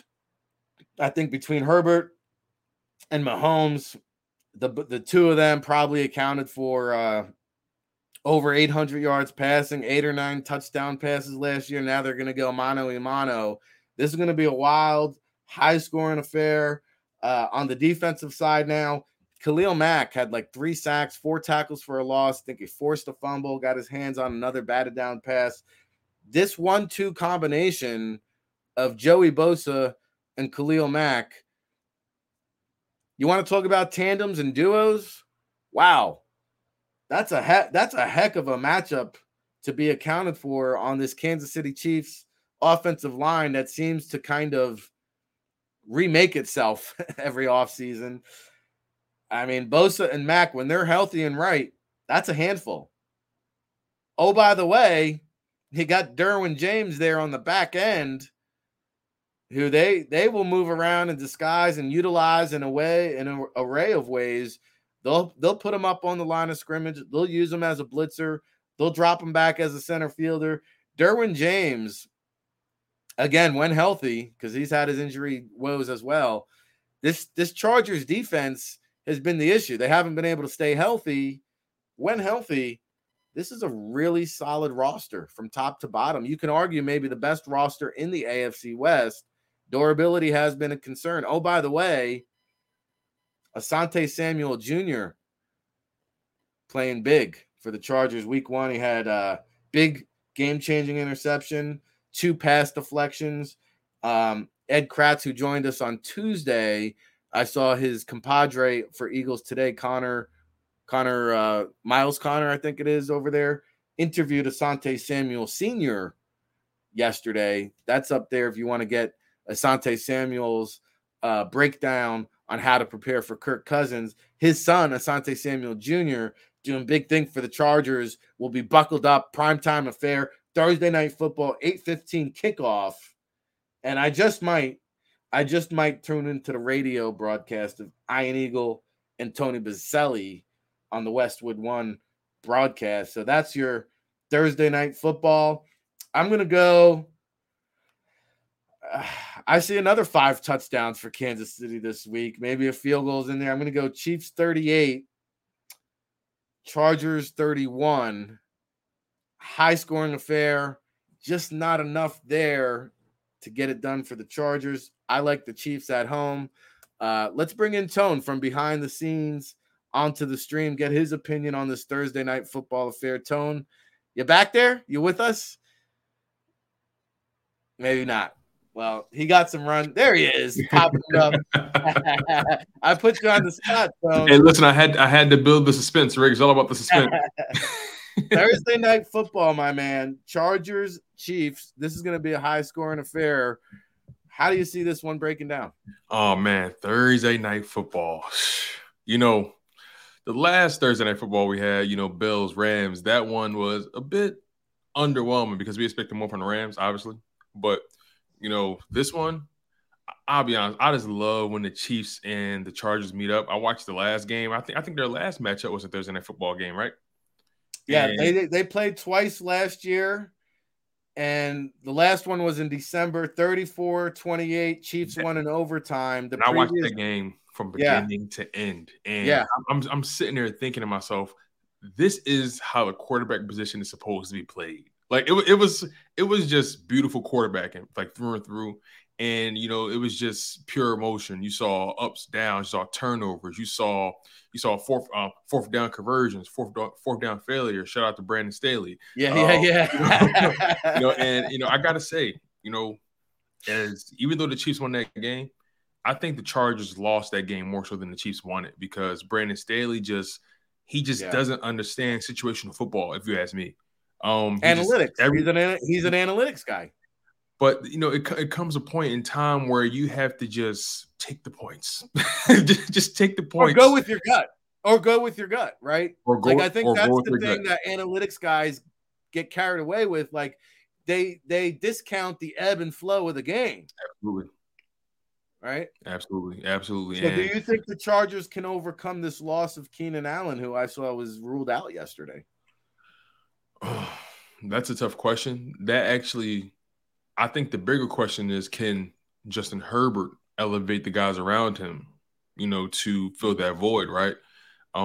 Mike Williams I can't quite remember. Correct me if I'm wrong. I feel like Mike Williams had a quiet week last week. And I don't remember. Yeah, I don't remember anything. Yeah, so big. I got to be honest with you. I have to take the Chiefs in this situation because they're fully loaded. Granted, they obviously don't have Tyreek Hill anymore, but Patrick Mahomes made a statement last week indicating that Tyreek Hill who. So I think it's going to be really key for Justin Herbert to be able to try to elevate those guys around him. And Justin Herbert is a guy who's, even though he's kind of like the wonder boy of the NFL, he's been under some scrutiny as well, in terms of just being this uber talented player, this guy who gives you the numbers, but he just can't crack the playoffs. He can't crack double-digit wins for some reason. But it's a competitive division. It's a competitive conference. So I think I'm going to have to take the Chiefs in this matchup tonight, but it's going to be high scoring. And honestly, I wouldn't be surprised if it came to a game-winning drive by Patrick Mahomes. No, it's a coin toss kind of game. And Justin Herbert, another one, along with Jalen Hurts, keeping their eye on that Lamar Jackson contract negotiation, which is going to now spill into the offseason, it looks like. Lamar Jackson, by the way, came out and he was asked about his contract again, right, and said, respectfully, I decline to answer. I've moved on. So he's just going to put that off to the offseason. But you're right. Like, Herbert has yet to make the playoffs. Lamar Jackson has been a one and done, easy out in the playoffs. Justin Herbert hasn't even made the playoffs. Hard to command top dollar when you can't even get your team to the playoffs. But to me, you hit the nail on the head. Brandon Staley, shout out to that man. Hey, he's out of there if they don't make the playoffs. Sometimes you're too smart for your own good, right? Absolutely. So, let me ask you this, though, because when Keenan Allen is on the field, he reminds me of a Devonta Smith because he's such a great route runner. Mike Williams, a big-bodied physical pass catcher, much like A.J. Brown. I talked about it on yesterday's show and rankled a few feathers, pun intended. I said, give me Justin Jefferson and Adam Thielen over A.J. Brown and Devonta Smith. And, oh, by the way, can you name me a better 1-2 tandem in the league? Where do you kind of sit with that whole wide receiver duo? You put me in the pickle. Don't disappoint the Philly faithful, Tone. I'm going to tell you right now, Rick, I don't appreciate this line of questioning. I'm going to make it very clear. But we have to go with the tried and true product, and we have to go with the most production. As talented as AJ Brown is, as dominant as he was last week, let's put it into perspective. AJ Brown is a player who has kind of struggled to stay healthy for a full season these past couple years. That's the reality. And even though he's an elite talent, throughout his career, his numbers aren't necessarily elite. Hear me out on this, people. He has elite talent. He has elite gameplay, but the numbers don't match up to the player that he is. So I expect him to actually have a career year this year. But when you compare it to Justin Jefferson, a guy who has been able to stay healthy, a guy who has delivered, a guy who is elite, a guy who arguably is the number one wide receiver in this NFL. I think he's the best wide receiver in the NFL right now. Someone has to come out and show me he isn't. But and then you pair that with Adam Thielen, a guy who has regularly had double-digit touchdown seasons, a guy who is a pure route runner, a guy who knows how to get open, a guy who was underrated, didn't come into the league being highly touted, but he made a name for himself. And let's be honest, he was him and that Stephon Diggs combo. There was moments where he was the feature wide receiver over Stephon Diggs. So if you had to put a gun in my head, and also if you had to put a nuke pointed at my house, I would have to choose the Justin Jefferson Adam Thielen combo because Devonta Smith still is a guy who's trying to make a name for himself. He's relatively unproven in the long term. Adam Thielen is a tried and true product. Justin Jefferson over 3,000 yards in 3 seasons. You can't argue against that. Yeah, and you know what? Keenan McCardle, now the wide receiver coach for Minnesota, a damn good wide receiver in his own right. He played 17 years in the NFL and was considered one of the top wide receiving coaches in the league until Urban Meyer came to Jacksonville and jettisoned him out of there. But he's with Minnesota now. And I only mention that because he was also the wide receiver coach at Maryland when Stephon Diggs was there. So interesting. Little tidbit. And I talked about yesterday, you know, the Kevin O'Connell coaching staff and the experience he kind of surrounded himself with. Right. And, you know, with Johnny Mac's report yesterday about Howie Roseman now sitting in on the game plan and team, and I questioned why did Nick Sirianni not have these veteran coaches? Well, I'm starting to think, Tone, maybe after the Doug Peterson regime, maybe he doesn't want strong personalities. Maybe he just wants puppets in there that he could come in, bully around, tell him what to do. Yeah. Like, you know, I don't want to Ed Donatel or Mike Pettin or even a Greg Minuski. These guys have been hanging around in the National Football League for 30 years. They might be strongly opinionated and give Howie some pushback. I don't see Nick Sirianni and Jonathan and Shea. I don't see these guys giving Howie much pushback. What's your thoughts with that? No, you're absolutely right. Howie Roseman is he's very ego driven, and he wasn't always that way. He became that way after the Chip Kelly era. After Chip Kelly violated him and, you know, hit him in the broom closet and, you know, and locked the door and threw away the key. And once Howie Roseman found that key under the mat, you know, he vowed that he will never, ever, you know, be locked away again. He would never be boxed out again by another coach. So, that shows you why the Doug Peterson era ended the way it did. A guy who brought a Super Bowl championship to the city. And, you know, by doing so, you're naturally going to ask for more clout. You're naturally going to ask for more say-so.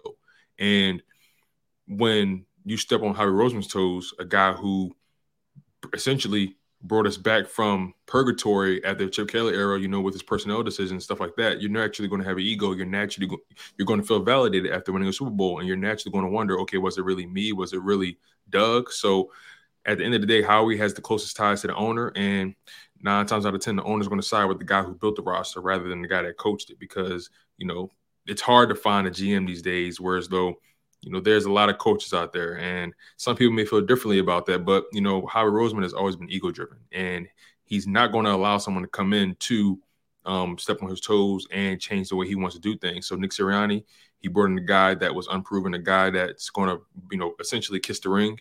And I don't like the fact that the coaching staff is so young. I would have liked personally to have had some more experience on that defense side of the ball at the very least. I kind of like the way Sean McVay did it at one point when he came in. He had Wade Phillips as his D coordinator. So that's kind of how I like to do it. Had that perfect blend of youth, innovation, and veteran leadership, just how I like my teams built. So, yeah, Howie Roseman's that guy, man. His ego will dominate anything. But one thing I will say, though, he has built a hell of a roster, and you got to give credit where credit is due. But Nick Sirianni, you got to ask yourself, if Nick Sirianni starts to, you know, make some noise, will Howie Roseman do the same thing that he did to Doug? Yeah, I see Sirianni falling in line. Oh, by the way, I had a chance to watch his interview with Dave Spadaro on the Eagles.com. And one thing that he said that stood out to me, which is what I kind of echoed in the opening segment, was Jalen's been showing us the next step all season. Every single day, we've seen improvement. I stated in the beginning of the show, it's right there in front of your face. People see it, but they're still hesitant to believe it. We're going to have Neil Stratton on coming up after the break, but talk about Jalen Hurts. Where does he go from here? What does a contract extension look like from here? But if he, despite all the hits, despite all the rushing attempts, Jalen Hurts still won this game, and he's running into a contract extension if he continues to play this way. And Nick Sirianni pretty much said as much, like he has taken the next step. He's proven us that. And I thought we saw it, man. The pocket poise, the deep ball accuracy, the ability to improvise. Yeah, he's not your traditional passing quarterback, but give this man some credit for his way of winning. And not a lot of quarterbacks can win how Jalen wins. Yeah, I would agree with you 100%. Look, it's not a beauty pageant, right? It's a game of wins and losses. And, you know, if you're winning, hey, who cares how it looks? And if you're losing, we definitely care how that looks. You know, it's one of those things like, you know, you damned if you do, damned if you don't with Jalen Hurts. So as long as, for me, if Jalen Hurts just continues to win, continues to make those strides in his decision-making, because he's not the most talented when it comes to being a passer, right? But where he's going to have to separate himself from from everyone else is his decision-making, his leadership, his poise, his placement. He doesn't have the strongest arm, but he has an arm that's serviceable enough that you can make the throws that you need to make within this offense. So they're not asking him to throw the ball in, keyhole windows, but he had one throw where he threw to Devontae Smith on the slant. I mean, not Devontae Smith, AJ Brown on the slant. I think it was an RPO. I know a lot of people love that deep ball he threw, but me personally, that was my favorite throw. I think it was when AJ Brown, he was on the left side of the field. He cut a slant across the middle, and I think he broke a few tackles. And Jalen led him beautifully. He gave him and Brown snatched it out of the air, perfect ball placement, and gave him the momentum to pick up. He fit it right between two defenders. It was such a beautiful pass to me. Again, people love that deep ball, but I think that's the ball that showed me that, okay, he's improved in terms of just that timing, and just that trust at the end of the day. And really quickly before we get Neil on, I want to also say this point. I know a lot of people were upset about Devontae not getting any touches. Yeah. They tried to get it to him, but it just didn't seem like the ball was bouncing his way today. But I wouldn't worry too much about that. I think this offense, read the writing that was on the wall. They went with the flow of the game, and AJ was just getting open, and AJ was just hot. And also, it was an opportunity just to, for lack of better terms, pop the cherry on that new weapon. You know what I mean? So, it was. I'm not going to be too concerned about it. I would be concerned if it's a trend. You know what I'm saying? If we're week 4, week 5, and Devontae Smith has less than 25 catches, then I have concerns.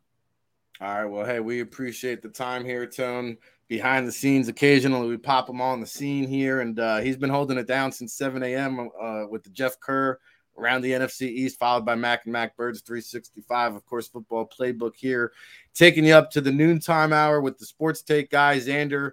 We'll be behind the scenes once we hit that. When we come back from the commercial break, however, we're going to get more into the Jalen Hurts situation. How does it play out? What could a contract look like with the one, the only Neil Stratton, creator and founder of InsideTheLeague.com. It's all brought to you by Ocean Casino Resorts in Atlantic City. Don't go anywhere. We'll be back right after this.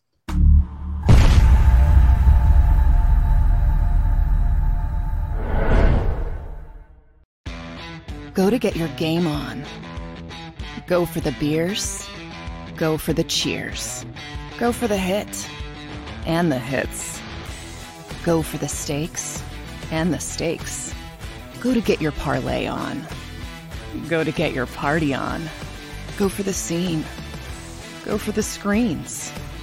Go for the gallery. Go for the win. Go to Ocean. Visit theoceanac.com to plan your visit. Philadelphia fans, we're cut from a different cloth. Born into a brotherhood and bonded to our team for life. We believe anything is possible because we've witnessed the impossible. While we may be from different neighborhoods, come Sunday, we are one, and we will be heard. Pondley Hockey, official partner of the Philadelphia Eagles. It's the #1 news at 10 p.m. Action News on PHL 17. Join Shari Williams, Gray Hall, Deuces Rogers, and meteorologist Adam Joseph for all the big stories at a time that's right for you. Action News at 10 p.m. on PHL 17. I get scared sometimes. Of a lot of things. Joining in. Decisions. The dark. The dark. But I once heard someone say, but as I always say, it's okay to be afraid. As long as you face the fear. And keep moving forward. Wherever you are in life, count on the name trusted in insurance for over 80 years. Independence Blue Cross.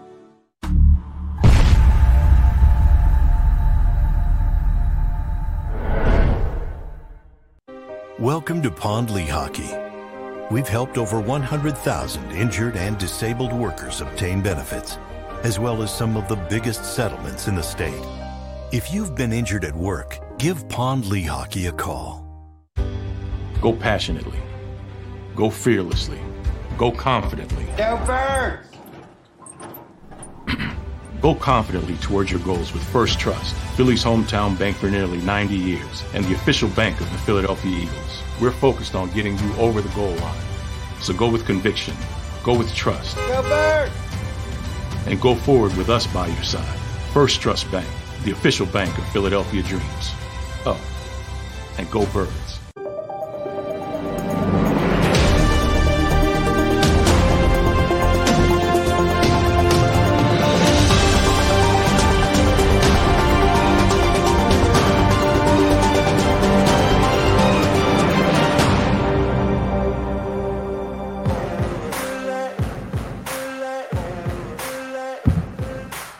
Back at it again. It's a Football Playbook with your boy RIC and a place to be. Ric Serritella here at the Jersey Shore, broadcasting around the universe on this Thursday, September 15th, part 13 edition. And we are, an hour and a half into the show. We had our good friend Dane Vandernat on last segment, along with Tone behind the scenes, getting some FaceTime in today. I saw Jody Mack was a little bit late to the party on the Birds 365 show. So Tone had to step in there. So we always appreciate getting his perspective. And we've been talking a lot about Jalen Hurts on this show. I opened up with the segment saying, hey, buckle up, enjoy the ride. It's just a mystical, magical carpet ride that Jalen Hurts is taking us along here. I truly believe he's going to exceed expectations. I truly believe the Eagles are in for a deep playoff run. And what does that mean for the contract negotiations that could potentially come up as he enters his final year of his rookie contract? Well, here to break it down is the one, the only, Neil Stratton of InsideTheLeague.com. Nobody's got his finger on the pulse when it comes to the agent and scouting community. Checking in from Katy, Texas, the DFW area down there. Neil, good morning, brother. Good to see you. Good to be here, Rick. I appreciate you having me back. It's a Houston-themed day, man. We got Jalen Hurts talking. He's a Houston boy just like me. So, we're bringing it back to you from the Lone Star State down here. Okay, very cool. So are you familiar with Jalen Hurts going back to his high school days? Was he a big-time Texas high school player? Yeah, he was. Look, Alabama doesn't recruit players that are big time. And he was a major player down here, played for his dad at Channelview High School, and had a lot of success, was much the same player that he's become, kind of a dual threat kind of guy, obviously very mobile and a great athlete, and has been able to replicate that on the next stage. I mean, I have a lot of respect for him, really have followed him for a long time. His willingness to kind of sit initially and then, leave, and I don't blame him for going to Oklahoma, certainly, and then going and was able to replicate his success there. And he's been able to kind of, against the odds to some degree, become, I think, an established starter and a rising star in the NFL. So I think you got yourself a good one. I mean, we talk about my Saints all the time. I mean, he made his coming out party was against the Saints. I guess it was 2 seasons ago, and boy, really made my boys look bad. So, he's just kind of continued to build on that. And I think the sky's the limit for this kid.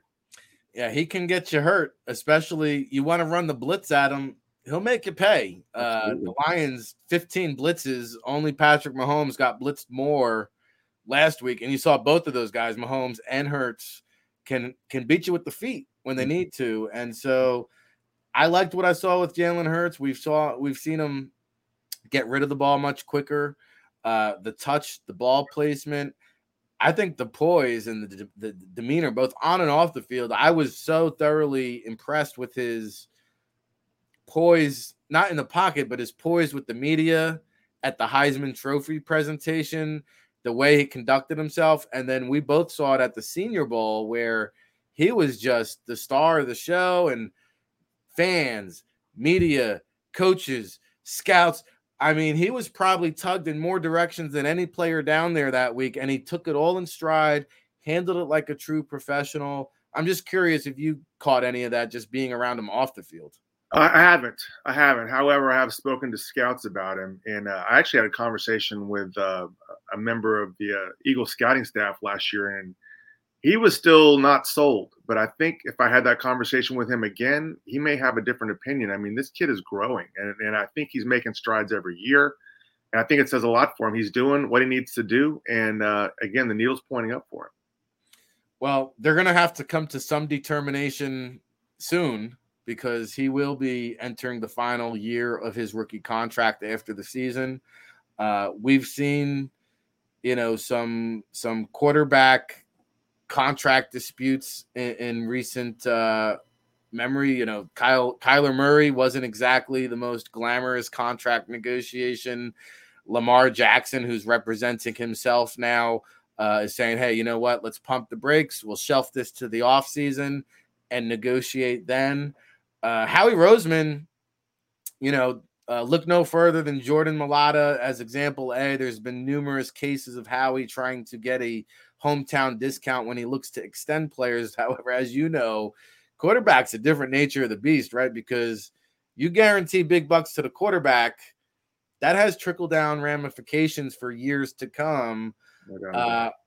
I'm curious to know, I've mentioned Nicole Lynn on my show, who is the certified NFLPA representative agent advisor for the Jalen Hurts. What can you tell us about Nicole Lynn? What can you tell us about how a potential Jalen Hurts contract negotiation could shape up during the offseason? Well, there's a couple of things to know. Number one, Nicole, I know Nicole pretty well. We, our service did all their interview prep for all their draft picks this year. I think they had 8 players drafted, somewhere in that range, a number of first rounders, of course. Nicole's a very engaging person. She's an incredible recruiter. She's done an incredible job at Alabama. She has consistently picked some of the best apples off the tree there. And if she wants to continue to do that, she's really going to have to take care of Jalen. So I think to some degree, this is going to be a high-stakes negotiation for Nicole, because not only is it her first quarterback to do, but it's also, I think a lot of those players in Alabama are going to be watching this to see if she can really bring home the goods for the players that come out of that program. So that's something I think that's important to monitor. At the same time, Clutch Sports Group has shown a willingness to work with teams. For example, Alvin Kamara was up for renegotiation on his second deal. I believe it was a year ago, maybe 2 years ago. Now, Nicole doesn't handle Alvin per se, but Demarius, who does, was willing to work with a team, kind of come to make it a deal that's, I think, team and player friendly. And so I think we could see that with Nicole as well. The first time you negotiate a big deal like this, you really want to hit a home run. What's going to be the determining factor? We've seen this with all the major quarterbacks that have come through lately, the Russell Wilsons, the Deshaun Watsons. What we're seeing with Lamar Jackson is the guaranteed money. It's all in the signing bonus, and not just the signing bonus, but how much of their, of what they actually signed for, will they actually see.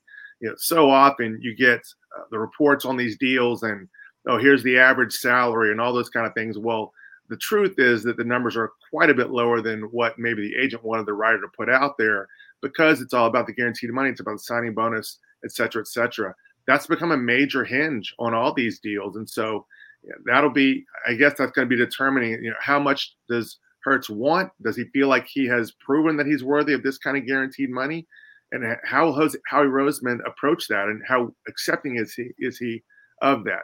I think that I don't think this is going to become something that really becomes contentious, but there are a lot of factors there that I think need to be weighed that could make it an interesting negotiation. All right, well, they might not become contentious, but at a certain point, again, if Jalen plays like he did in week 1, say the Eagles are off to an 8-2 start, clearly they're going to say, hey, this is the guy, this is our franchise quarterback. Does Howie Roseman engage in that contract negotiation in season, trying to get that discounted deal? Do you think he waits till the offseason, or what are the percentages that Jalen Hurts just plays this rookie deal out? Is that a potential possibility here on the table? I think it's a possibility.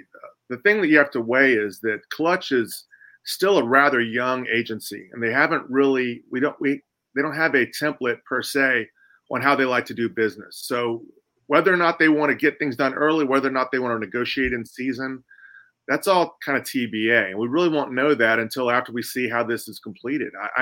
I could speculate on it, but I think at this point it's really hard to say. I think there's a good possibility, however, if they continue to play well and Hurts continues to succeed and do the things he's been doing really for the last year and a half, year plus, what have you, then I could see them wanting to do something sooner rather than later. I think I give Rosen to some degree. He's kind of got that same Jalen Hurts motif, shall we say, of his career. I mean, he kind of got sent to the woods with Chip Kelly, but then he came back. You never, ever see a GM do that and then come back strong and really kind of reassert himself. So, I mean, take nothing away from what Tone was saying in the last segment. Obviously, everybody's got their ego. You and me both do as well. But I give Rosen credit for being willing to kind of take a lesser role, let the Chip Kelly era play out, and then come back and, again, kind of reassert himself. And you've seen him. He got to completely retool the scouting department in the offseason, got rid of some veterans, brought in some other people that maybe weren't as proven, that he's kind of stuck his neck out there. So I have respect for what Roseman's doing. I give him a lot of credit for having the confidence of his convictions. Neil Stratton, InsideTheLeague.com. If you got a question, big shout out to all the chat room people I see in there, Daz, GG, all my chat room peeps. If you got a question for Neil, let us know. But you mentioned Howie Roseman, something we haven't discussed a lot on this show. A lot of moving and shaking in that front office. Executives, decision makers, scouts. So we'll see how that pans out during the next draft cycle. However, I know you're always talking to scouts around the league, decision makers, GMs, and such.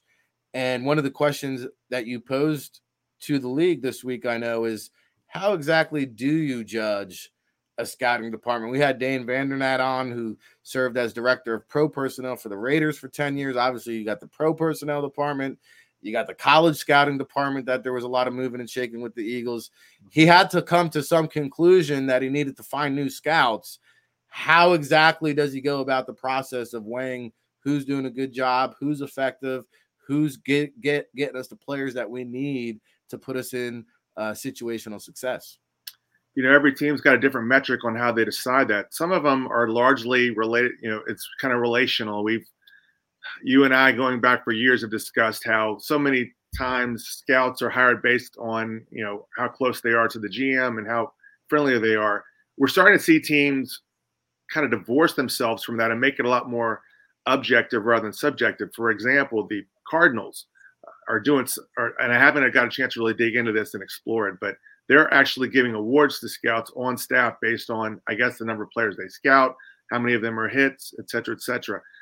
We don't know how the Eagles do that, or at least I don't know how the Eagles do that right now, but I do know that they brought in some seasoned guys. They've also lost some seasoned guys. I mean, I think adding the name escapes me right now, but the high-level executive they brought in from the Steelers benefits them this year, who lost out on the GM race.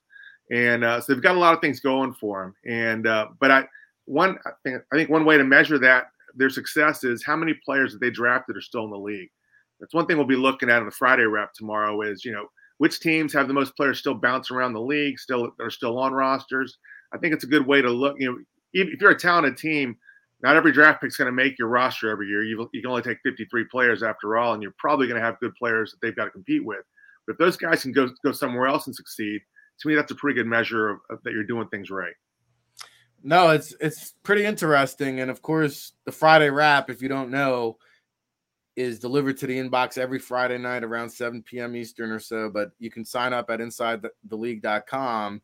If you want to be in the know of just the business of football, go to InsideTheLeague.com and you'll get Neil's free newsletter every Friday. But I'm curious to see the results of this because, not only how many former Eagles draft picks are still out there on other teams' rosters, but we've seen Roseman is also kind of try to catch lightning in a bottle with just this week, Janarius Robinson, a 4th-round pick just a year ago, plucked off of the Vikings practice squad this week. Hey, former draft pick, 4th-round guy, plays our defensive scheme. Let's give him a shot. Let's see what he's got.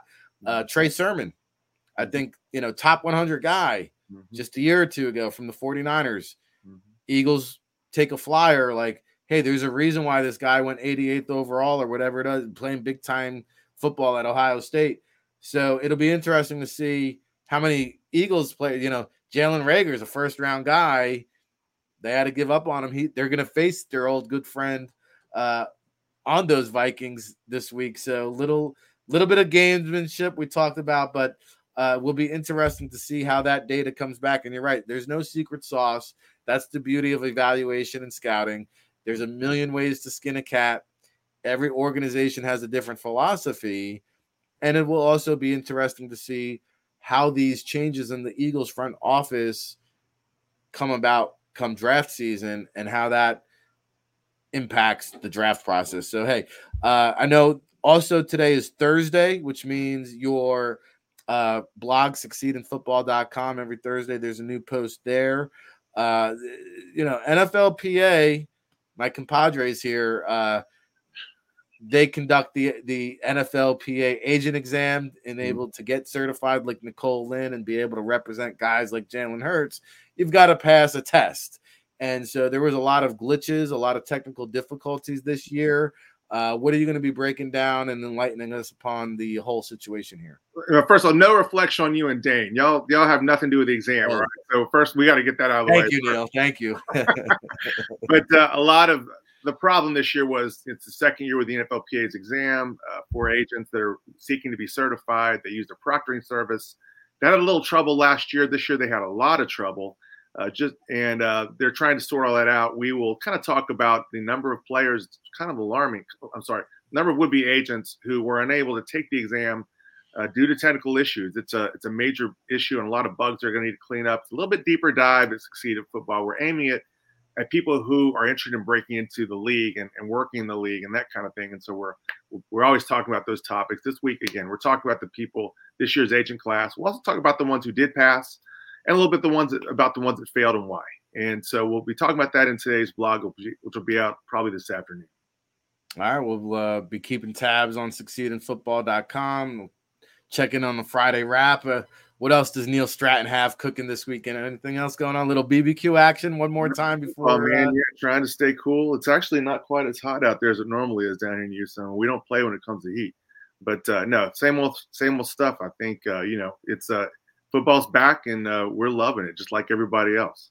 Yeah, man. Not many better places to be during football season than the great state of Texas. Not too far from DFW. There's tons of pro, college, high school, whatever you want. Neil Stratton will be on it down there. He'll be back with us next week. Always a pleasure, Neil. Appreciate you taking the time to join us here on the Football Playbook. Hey, thanks, Tone. Thanks, Rick. Y'all have a blessed day and have a great football weekend. Absolutely. That's Neil Stratton. Nobody breaks it down when it comes to the agent and scouting community. Peeling back the layers of the onion there, Clutch Sports Management, I believe, who he mentioned, Nicole Lynn, is part of that organization. A relatively new agency. Nicole Lynn, relatively new to the agent community.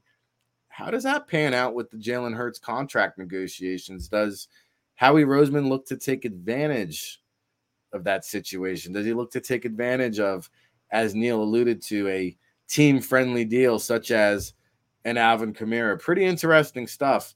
That's why we have Neil on. He gives us a whole different avenue and perspective inside the league. It's called Inside the League for a reason, and we're happy to have Neil Stratton, a longtime friend and familia of the NFL Draft Bible. Hey, we are getting down to the nitty-gritty. Tone, we're going to take a quick commercial break, come back and wrap up the show. We got about 10 minutes or so until the Sports Take guys take over.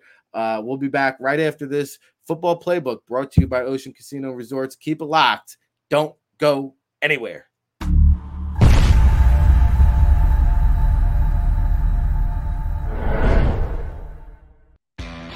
Go to get your game on. Go for the beers. Go for the cheers. Go for the hit and the hits. Go for the stakes and the stakes.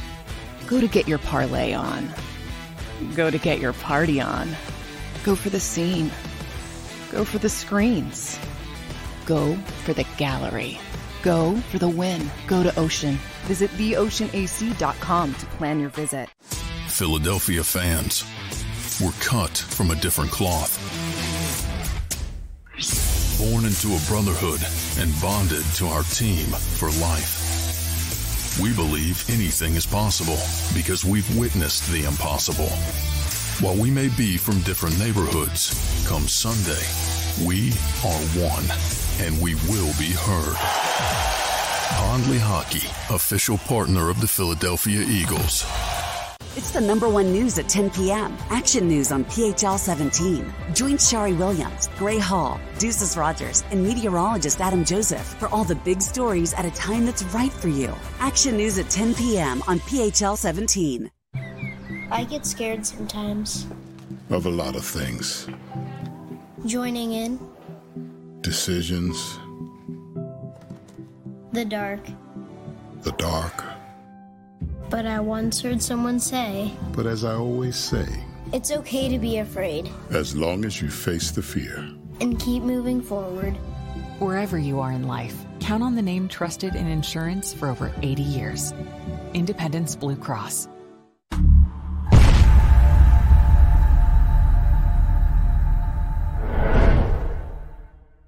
Welcome to Pond Lehocky. We've helped over 100,000 injured and disabled workers obtain benefits, as well as some of the biggest settlements in the state. If you've been injured at work, give Pond Lehocky a call. Go passionately. Go fearlessly. Go confidently. Go Birds! Go confidently towards your goals with First Trust, Philly's hometown bank for nearly 90 years, and the official bank of the Philadelphia Eagles. We're focused on getting you over the goal line. So go with conviction, go with trust, Go Birds!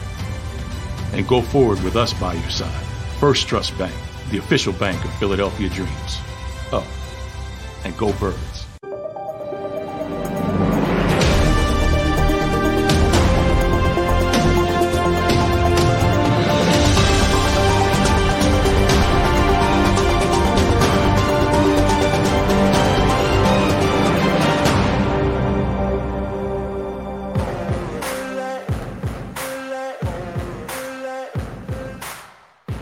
Football Playbook TFB with RIC here, winding down on this part 13 edition. 2 hours of power almost in the books. It's unbelievable how much time flies when I'm talking football with my Philadelphia brethren. Big shout out to all the chat room people today holding it down with the conversation there. A lot of quarterback debates, getting the party started. Jalen Hurts, I like it, man. I like what I see. Hopefully you guys do too. Gigi, Wilfredo, Daz, all the folks there. Hit the like button. Show your boys some love, please.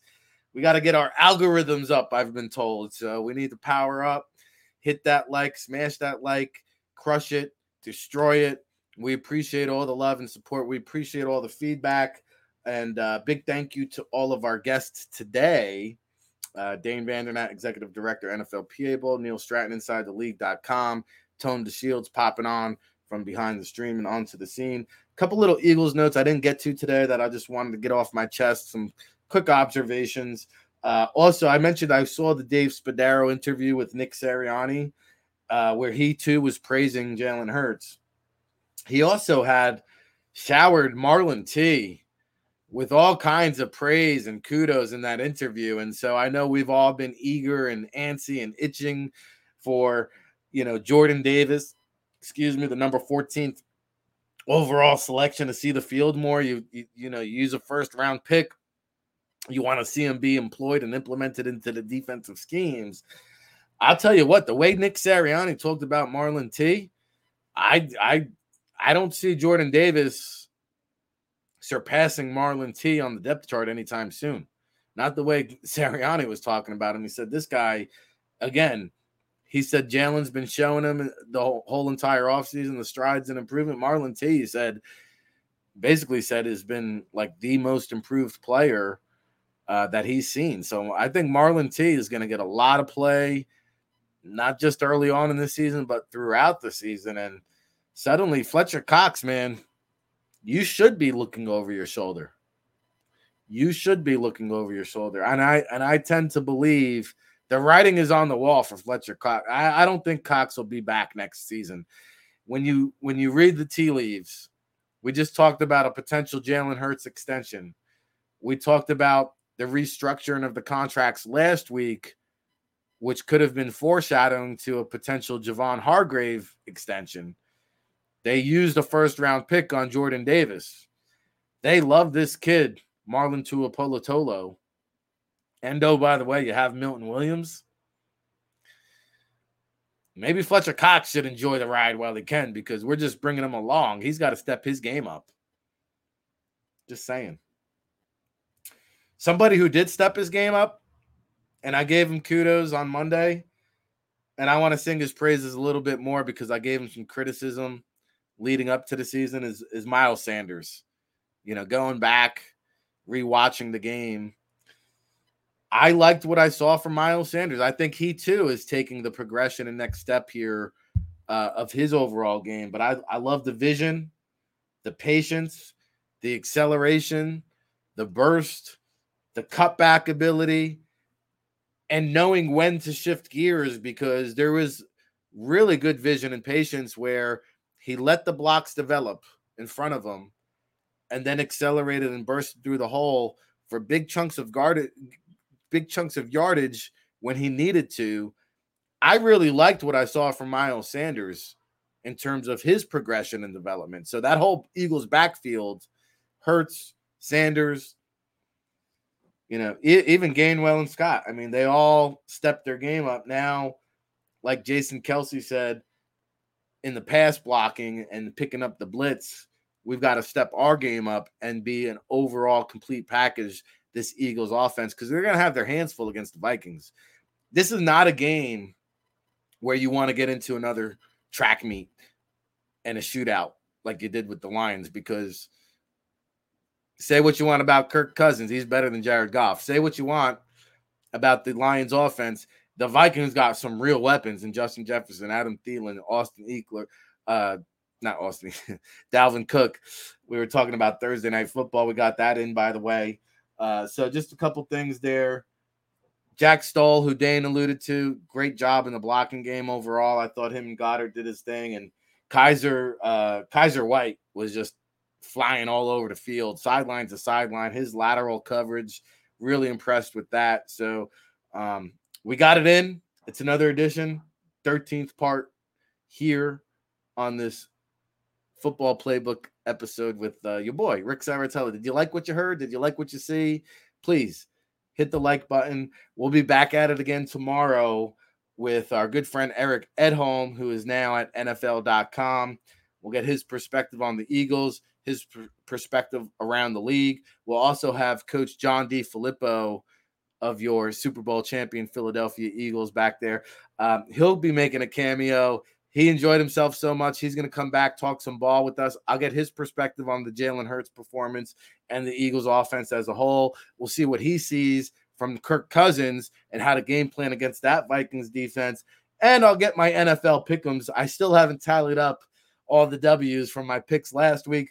We'll be back tomorrow to break it all down, chop it all up. Big thank you to Tone behind the scenes, Xander, Krause, all the people at the JAKIB Sports channel. Subscribe so you can get all the show notification alerts. Hey, it kicks off at 7 a.m.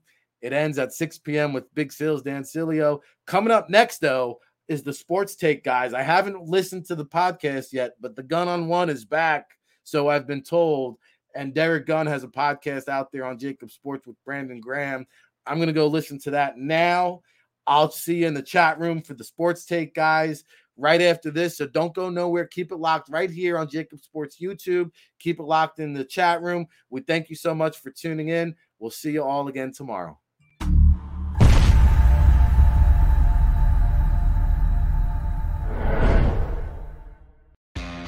Go to get your game on. Go for the beers. Go for the cheers. Go for the hit and the hits. Go for the stakes and the stakes. Go to get your parlay on. Go to get your party on. Go for the scene. Go for the screens. Go for the gallery. Go for the win. Go to Ocean. Visit theoceanac.com to plan your visit.